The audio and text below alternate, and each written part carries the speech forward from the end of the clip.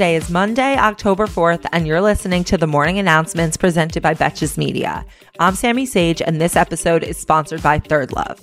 Third Love creates high-quality underwear, sleep, and loungewear to celebrate your comfort when you need it most.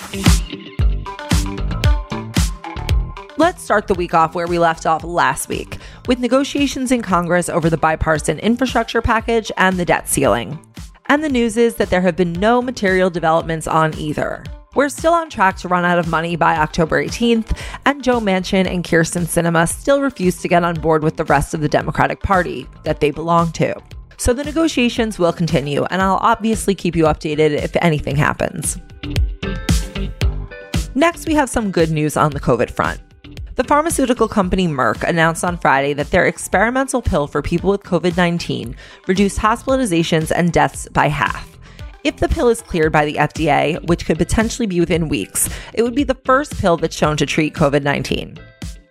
Currently, all authorized COVID treatments require an IV or an injection, but this pill can be taken at home, which would reduce pressure on hospitals. Which all sounds amazing, but we have to ask, does it deworm horses? Over 120,000 gallons of oil that spilled into the Pacific Ocean have reached the California coastline. Authorities are not yet sure how the spill began, but it came from an oil rig operated by the company Beta. It's expected that the effects on wildlife will be serious. But don't you just love how we all had to switch to those shitty paper straws while massive energy companies can't even bother to lock up their oil rigs? New research conducted at the University of Washington that was published late last week showed that police killings in the United States have been undercounted by more than half over the past 4 decades.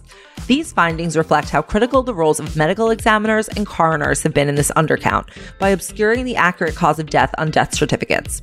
Overall, researchers estimated that between 1980 and 2018, nearly 31,000 Americans were killed by the police, with more than 17,000 of them going unaccounted for in the official statistics.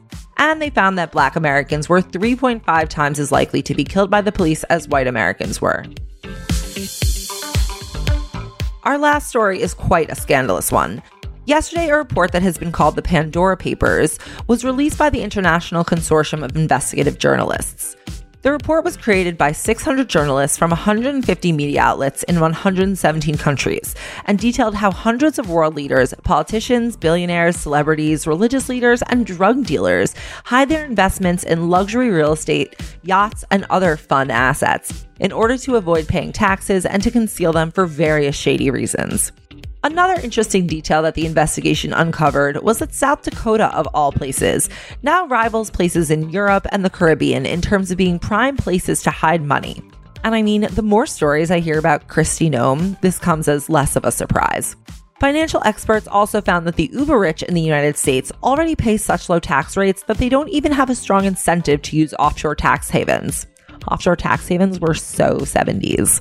Which gives me an idea. Why don't we just use all of this hidden money to fund the infrastructure package for things like climate change and childcare?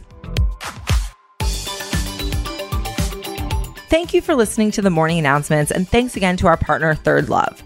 Third Love knows you deserve to feel comfortable and confident 24/7. So right now they're offering my listeners 20% off your first order. Go to thirdlove.com/morning now to find your perfect fitting bra and get 20% off your first purchase. That's thirdlove.com/morning for 20% off today. Until tomorrow, I'm Sammy Sage, and now you know what the fuck is going on.